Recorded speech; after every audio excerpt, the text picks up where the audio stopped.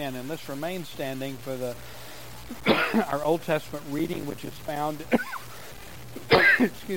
Nehemiah chapter 8, verses 9 through 12. And then our New Testament reading and text will be Philippians chapter 1, verses 1 and 2. So if you would put your finger in Philippians chapter 1, verses 1 to 2, and then we'll text first from Nehemiah chapter 8, beginning with verse 9. Hear the word of the Lord. And Nehemiah, who was the governor, and Ezra the priest and scribe, and the Levites, who taught the people, said to all the people, "This day is holy to the Lord your God. Do not mourn or weep," for all the people wept as they heard the words of the law. Then he said to them, "Go your way, eat the wine, and send portions to anyone who has nothing ready. For this day is holy. And do not, for the joy of the Lord is your strength." So the Levites calmed all the people, saying, "Be quiet, for this day is holy. Do not be grieved." And all the people went their way to eat and drink and to send portions and to make great rejoicing, because they had understood the words that were declared to them. And now our New Testament reading from Philippians chapter 1. Paul and Timothy, servants of Christ Jesus, to all the saints in Christ Jesus who are at Philippi, with the overseers and deacons. Grace to you and peace from God our Father and the Lord Jesus Christ. This is the word of God. Be seated and let's pray. Father, we pray that you would bless the reading and the hearing of your word, both from the old book and from the new book, the Old Testament and from the new. Father, we long for our hearts to be full of joy because of Jesus. And so, Lord, we pray that as we take up the study of the epistle to the Philippians, that you would instruct us in these things. Father, bless the reading and the hearing of your word, and now grant strength and the unction of the Holy Spirit to your servant in the proclamation of the gospel. In Jesus' name we pray. Amen. I think you can probably figure out that I'm beginning a new sermon series this morning from Paul's letter to the Philippians. For those who have been here, last time I was here 2 weeks ago, we concluded our study of the book of Titus. We took up that study in preparation for an evangelist, for a pastor to come and serve. And of course, we've been praying for our search committee and their labors. And our hopes are that that's going to be sooner rather than later, but that belongs to the Lord. But also in the book of Titus, we see not only that Titus was left on the island of Crete to set in order the things that remain, but what he did in setting in order the things that remain was he equipped and he appointed men to serve as elders in the church there. And so in our study of Titus, we saw not only what we needed for the coming of our organizing pastor, but also something of what his labors will be, and beyond that, to the end of this not being a mission work anymore. God to raise up from among you men who will serve as elders, men who will serve as deacons in the life of this church. The call of a pastor will be before God your own congregation, and not a mission work of our sister and mother work in Virginia Beach at that time. So we were looking forward with our study of Titus to those things. Well, why Philippians? Well, I just wanted to preach from Philippians. Is there anything wrong with that? As a young Christian, Philippians was my favorite of Paul's epistles. It's so personal. It's so warm when you read this particular letter to the Philippians. And when I was ordained as a minister way back in horse and buggy days, and to my first church in Lenoir City, Tennessee, if I recall correctly, the first sermon series I did was in Philippians. Then I realized a few years ago when I was trying to decide where to go next in our mission work in Winston-Salem and settled upon Philippians, I don't think I preached all of these years from 1979 until about 4 years ago in Winston-Salem. But I'm not going to let another 40 years go by before I preach it. I've taught it. Actually, I teach a course at Grand Bible College periodically in the summers, one of these condensed intensive courses. And the prison epistles, which are Ephesians, Philippians, Colossians, and Philemon. I think I've taught that course 5 or 6 times over the last 20 years at the college. And we do verse-by-verse exposition as we work through those prison epistles. So I love it because I love it. I think you're going to love it as well if you don't already as we approach it. This morning is an introductory sermon. I'm going to expound the very brief text that we have briefly at the end, but I want to introduce this letter because I'm going to give you a homework. I think everyone knows that for the summer we have suspended our evening services. We would encourage you to be faithful to keep the Lord's Day, the whole of the day. One way to do that, of course, is to do family worship or to gather together with each other in the evening of the Lord's Day. Or if you're living by yourself, to spend time in God's Word, especially as you come to the end of the day. And what I want to encourage you, this is your homework for today. You can do it this afternoon. You can do it this evening. You can do it when you decide to do it, but do it soon. I want you to read the epistle to the Philippians from beginning to end. And when we did Titus, I read the whole of the book of Titus. It's not very long. Philippians is only a little bit longer than Titus. Read it as if you were in Philippi. You were in Philippi. And this letter has just from the Apostle Paul. This is how they were read. And someone of your number, whoever delivered the letter, stands up and says, we got a letter from the Apostle Paul, and reads it to them. Fathers or husbands and families that would gather around the table and to open up the book of Philippians and just read it from beginning to end. As our brothers and sisters in Philippi so many years ago first received this letter. And this sermon is to help you in that endeavor, to prepare you for that endeavor. The first thing I want to talk about, though, is Philippi itself. It's a unique city, and it's a city rich in history. About 350 BC or so, there was a ruler in Macedonia called Philip. And he had a very famous son named Alexander the Great. You ever heard of Alexander the Great? Remember your history and learning about Alexander the Great? And Alexander the Great named the city of Philippi after his father. And so it's rich in history, in Greek history as well. But if you fast forward then, just a couple of hundred years, 250 years or so further, it becomes rich in the history of Rome as well. Anybody remember Julius Caesar? Either from history or from Shakespearean plays, this kind of thing. Julius Caesar in high school, but it was so long ago. This is about all the Latin I know. Et tu, Brute. You remember that? And you, Brutus? Because Brutus, his friend, participated in his assassination. Following the assassination of Julius Caesar, of course, there's civil war.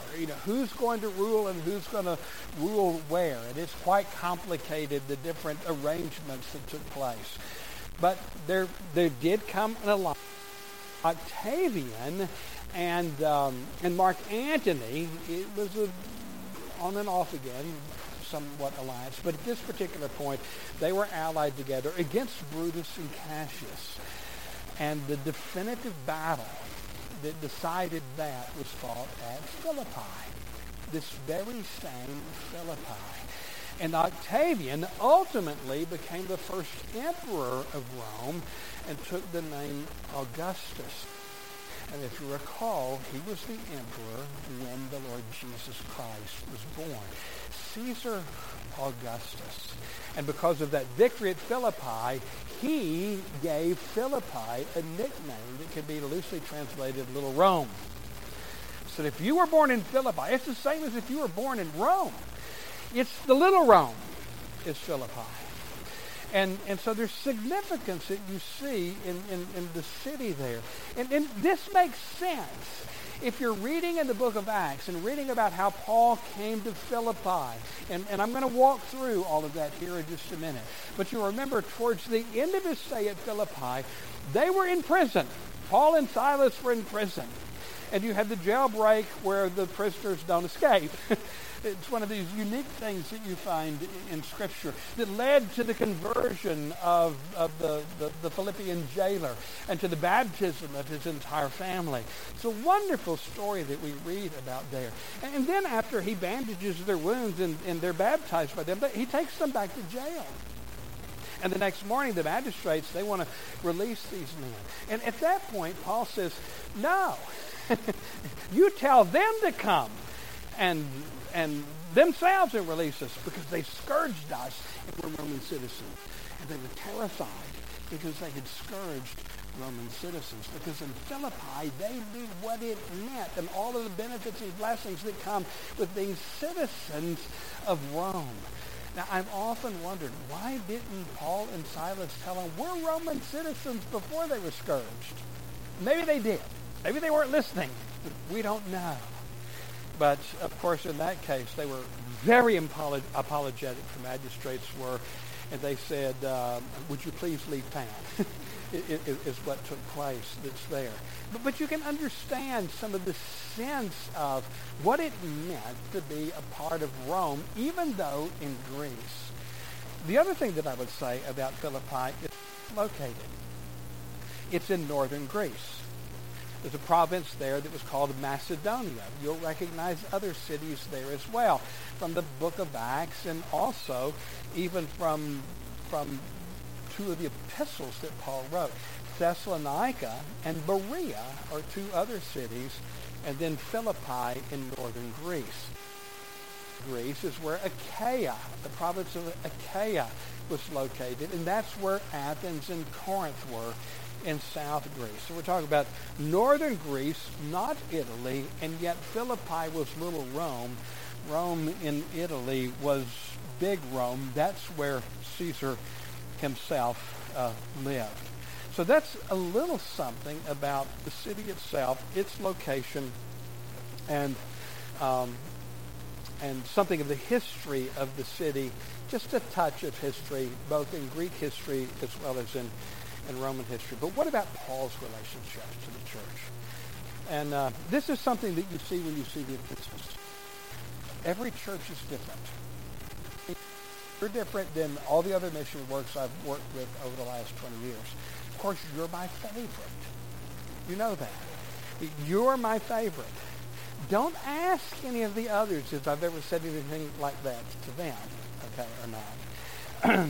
No, my favorite is the one I'm in at the time, but you really are a favorite. You just have to know this.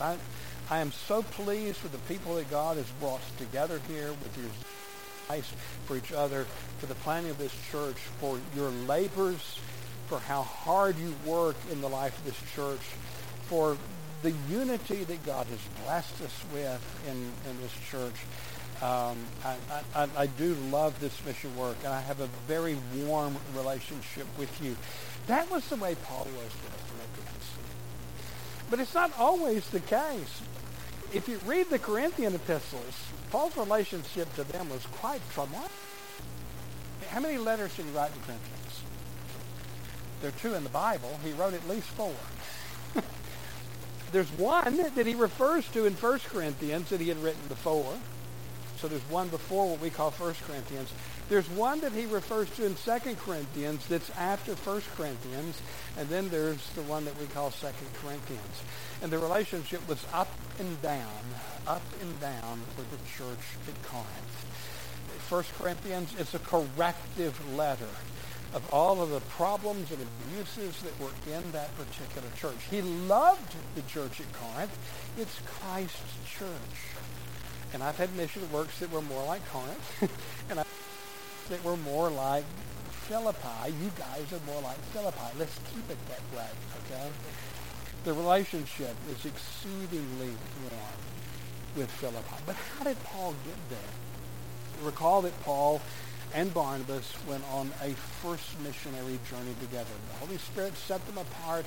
They were sent out from Antioch. They go even up into southern Galatia. They're planting churches there. They're preaching the gospel not only to the Jews but also to the Gentiles. Gentiles are coming to faith in Christ Jesus. They're not imposing the law of Moses upon the Gentiles because Christ has fulfilled it, so the Gentiles don't have to be circumcised in order to be baptized. And a controversy erupts over that very issue. You have the Jerusalem Council, which I tell people is the first General Assembly of the Orthodox Presbyterian Church. I may have said that to you before, because it was Orthodox, meaning straight doctrine. It was Presbyterian because the elders were there with the apostles, and it was a General Assembly of the church. I'm being facetious when I say that's our first General Assembly. I don't really mean that. But at that, the conclusion was, no, this is right, this is good. Paul and Barnabas are right. A pastoral letter was written by James, the brother of Jesus, and they were sent on their way to take that letter to the churches that had been established. Recall, they get back up to Antioch, and there's a falling out between Barnabas and Paul over John Mark. Barnabas says John Mark wants to come again. Paul says no. He turned back last time. Barnabas said he's learned his lesson. Paul says, I'm not sure he has. And they go their separate ways. Barnabas and John Mark go to Cyprus. Paul and Silas this time to strengthen the churches, to deliver the pastoral letter on what is called the second missionary journey. But they're not satisfied with just going back to encourage the churches that are established. No, they are compelled by God to take the gospel further. The Great Commission is telling them to go further. And everywhere they want to go, the Holy Spirit says no. We want to go to Asia. The Holy Spirit says no. We want to go to Pisidia. The Holy Spirit says no. We want to go to Bithynia. The Holy Spirit says no. You remember that as you're reading the book of Acts? I don't know how he said no. It doesn't tell us. They were just prohibited by the Holy Spirit from going to all these places where they wanted to preach the gospel. And then Paul goes to sleep at night as a vision from God. It's a man from Macedonia that's saying, come here, we need help. And when he opens his eyes, when he wakes up, he tells Silas and the others about the vision. They said, that's where we're going to go. And they go to they're at Troas when he has a vision. They get in a ship. They sail not up and go up around the Black Sea to the places that they wanted to go, but they follow the directive of the Lord. Through Samothrace, which is a little island between the coast there, as you're coming into Greece itself, they stop at this little place called Neapolis, which is a seaport city. They park their boat there. They hurry their way to Philippi, the city to which he later writes this particular letter. Now, you need to understand what's taking place. You need to understand in terms of the expansion of the gospel what's taking place. Granted, later he will go to Asia. Later, churches will be planted in these other areas. But in God's purposes, God is taking the gospel to the world. What happens when they set foot in Neapolis? What happens when they go to Philippi and first preach the gospel there on that first Sabbath out by the water to Lydia and some of the other Jewish ladies that are there? The gospel has moved from Asia, not Asia Minor, from the continent of Asia to the continent of Europe. The gospel is going to the world. And Philippi is the first place Paul preaches the gospel on the continent. The gospel has spread. It's spread across another bigger sea. It's spread to York County, Virginia. That gospel has spread here. It's come into our hearts because Jesus said, make disciples of the nations. And Paul and Silas, they go from Asia, they go to Europe. And the gospel is going to Europe as they arrive at Philippi. If you recall, they go to this place where these ladies are gathering, mostly ladies, on the Sabbath, because Paul did go to the Jews first in every place. The Jews are present, then to the Gentiles. There's eschatological significance for that. I'm not going to talk about now, but there is. He goes to those. He preaches the gospel. Lydia's heart is opened to the gospel. She and her family are baptized. A church is born in Philippi. And then as they're going into the streets, you remember there was this demon-possessed girl that followed them around, says, these men are servants of the Most High God, which is true. She had a spirit of divination. And as she could read fortunes, her owners made money off of her gift. These are servants of the Most High God. They declare to us a way to salvation. That's not exactly true. They declared the way to salvation. So see, Satan twisted it just a little bit. And eventually Paul got annoyed at what was happening. Was he annoyed because the message was incomplete? Because Jesus is the way of salvation, not a way among others.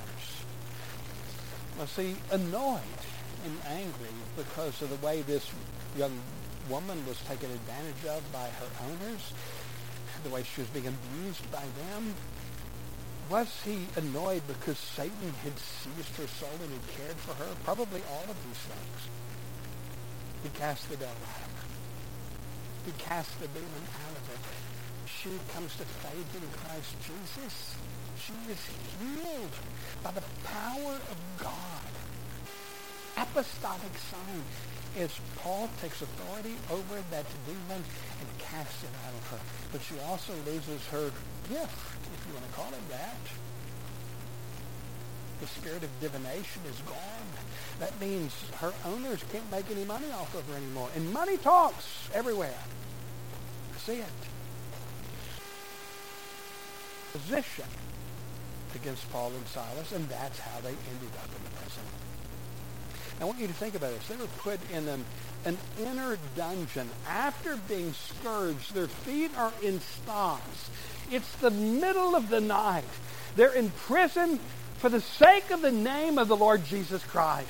That's why they're there. And what are they doing? They're singing hymns. That's what they're doing. Probably psalms.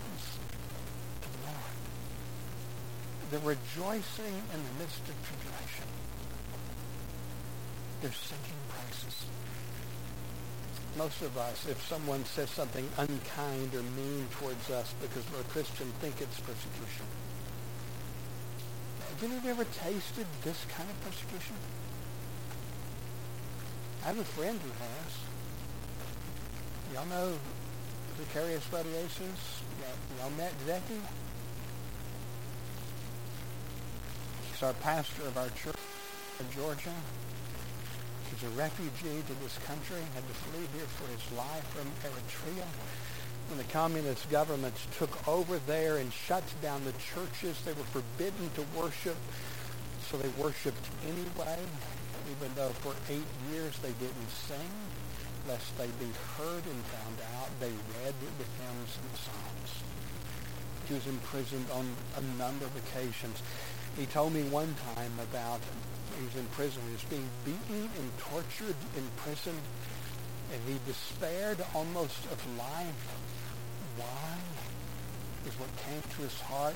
He was about to give up, and he began to hear his brothers and sisters in other cells sing praises to God. His heart was filled with the Spirit and with joy. And the Lord spared him through that temptation. He's a mighty man of God and dear brother. Dear brother. I know he's preached before it. Becky's never preached here. Yeah, but you guys have probably heard him at RPC. I can't help but read about what happened with Paul and Silas and not think about what happened to my brother. There are brothers and sisters in Christ that are being put in this world. And yes, I think persecution is intensifying against the Church of Jesus Christ in our culture today. And I think, apart from revival, it's only going to get worse. And the day may come when we're like Paul and Silas. The day may come when we're in a rat-infested dungeon and our feet in stocks, although they don't typically do it quite that way anymore. But Paul understood the gospel is never chained, and that's a message of Paul's letter to the Philippians. That's a message we're going to see in this epistle. And there's something crisis, and there's an earthquake, and there's an angel, and the doors fall off the jail, and the stocks fall off of their feet. Can you imagine this? But they don't go anywhere.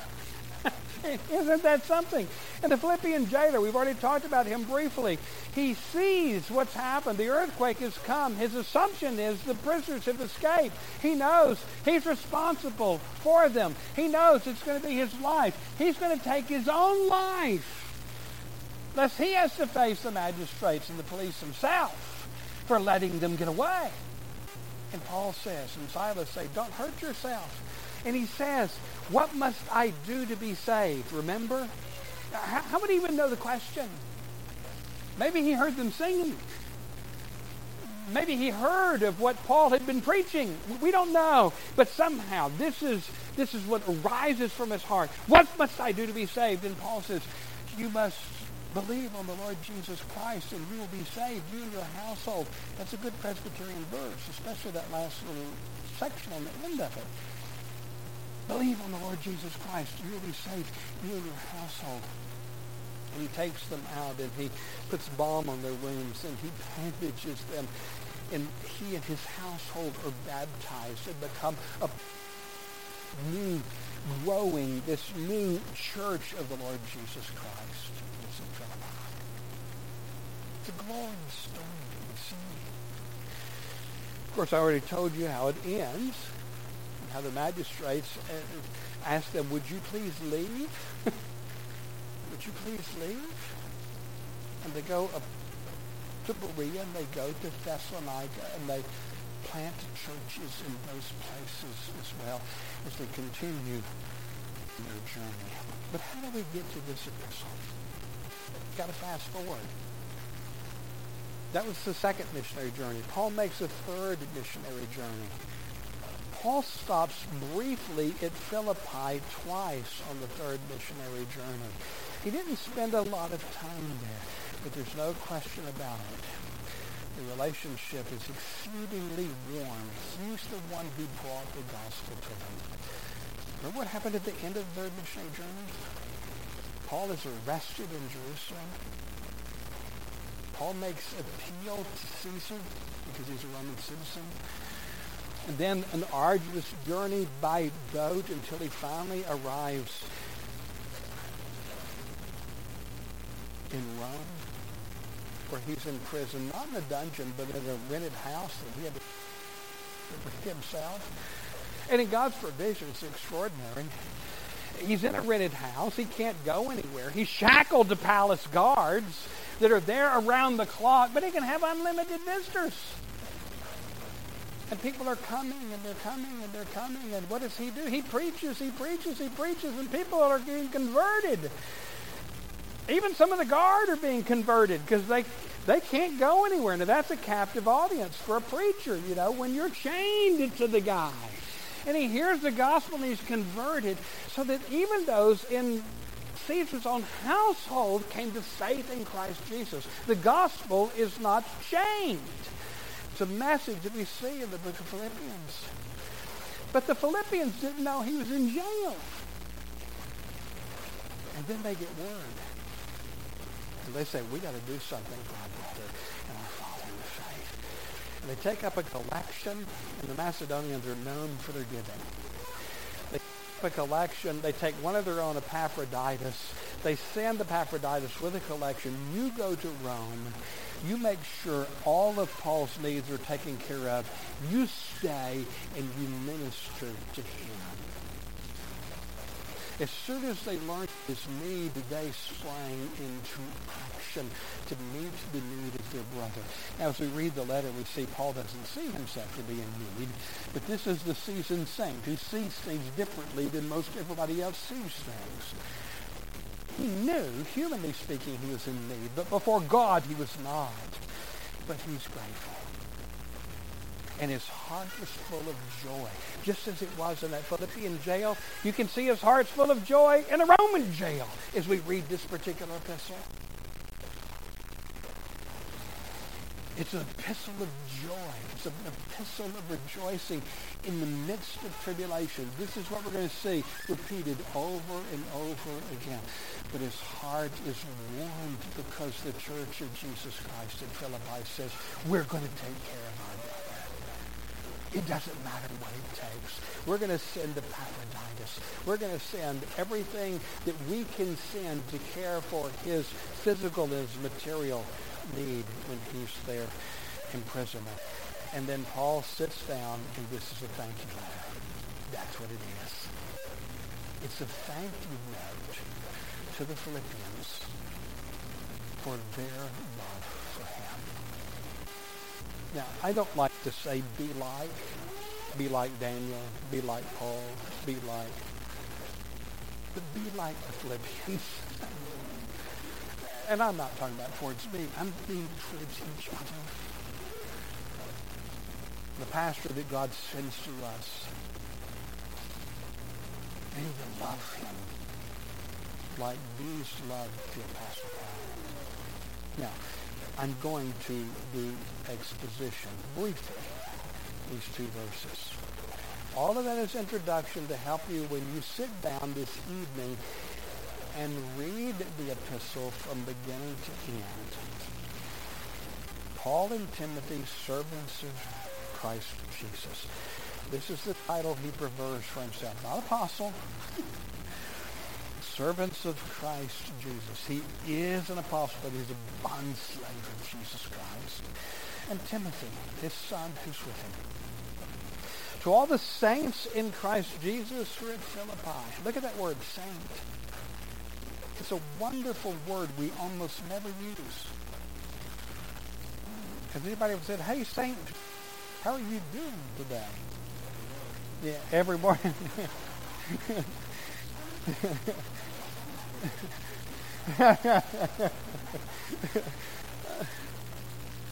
Why don't we call each other saints?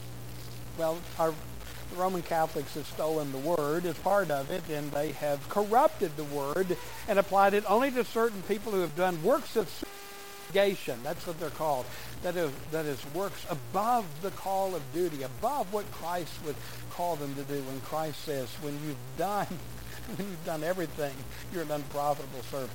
I don't know where that doctrine came from. And it's only bestowed upon a few, but not in the Bible. If you're in Christ Jesus, you're a saint. It means a holy one. I think that's another thing. We don't like to think of ourselves as being holy ones because we look in the mirror and we say, I don't look so holy sometimes. But you are. The righteousness of Jesus Christ is imputed to you. It's credited to your account. And you're united to that Christ. The Holy Spirit indwells you, and guess what? He is sanctifying you by degree. One step forward, one step back sometimes. One step forward, 2 steps back, 3 steps forward. You just went one step back.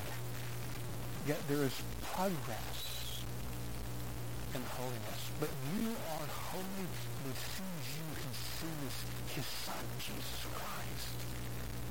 United with him. We shouldn't lose this word. To the saints who are at Philippi. With the overseers and deacons, the word overseer there, in the Latin, you get the English word bishop from that, to the bishops and to the deacons. Now, in comparing Scripture to Scripture, especially if you compare 1 Timothy and Titus, and which we've looked at, that comparison before we studied the book of Titus, you see that Paul prefers to use the word overseer or bishop in one. He uses the word elder in the other. We see they're the same man. This is why we're Presbyterians. Elder, presbyter, that is the office. It means they have hoary heads, which means what's left is gray. They're the mature men of God in the life of the church. But their duty, their responsibility, their ministry is to serve as overseers of the flock of God. The overseers are the elders. And so he speaks to the saints, that is to everyone. He also speaks to the overseers, the elders who serve as overseers, and the deacons, the offices, the perpetual offices that he's given the life of the church. These are the ones he's addressing in this epistle. The saints and also the leadership in the church. And then the apostolic salutation, and every Sunday I'm here, you hear it. We begin the service with an apostolic salutation. Paul does this oftentimes in his epistles. Grace to you and peace from God our Father and the Lord Jesus Christ. When you hear those words pronounced by me or by Pastor Lowell or by Pete or by Pastor Doe or Jeff Downs or Andrew Miller or any of those who come and preach here, when you hear the salutation or at the end of the service, when you hear the benediction that's pronounced, I've told you this before, you receive it from Christ Jesus, who stands behind the men of God who pronounce it. And there's power in benediction. And the only difference between salutation and benediction is you do one at the beginning, you do the other at the end. They're both grace to you and peace from God our Father and the Lord Jesus Christ. Grace, that's what you need most. That's what sinners need. Grace. Grace to you and peace. And peace here is not simply the absence of conflict or the absence of warfare. It is the presence of the benediction, the presence of the blessing of God upon you. You receive it. And so when you hear the benediction at the end of the service, you received that benediction even as you received the salutation and greeting at the beginning of the service. Grace to you and peace from God our Father. So it's so wonderful that Jesus has revealed this to us, that we can call Almighty God our Father. And the Lord Jesus Christ, who is the second person of the Godhead. He is our Lord Jesus Christ. He is our Savior. The salutation comes to you from him. It came to the Philippians. It comes to us. And so, and next time I'm here in 2 weeks, I believe, we will take up the first of this epistle. We will work through it step by step. Let's pray. Father, we thank you for your word, even this short word of 2 verses, and yet inspired of you, but also of this epistle that you have preserved, that's included in the canon of Scripture, that is your infallible and inerrant word to us. Lord, teach us, instruct us, encourage us, and correct us as we continue to study this portion of your word. Make the hearts and minds of your people ready to read it this evening. We pray in Jesus' name.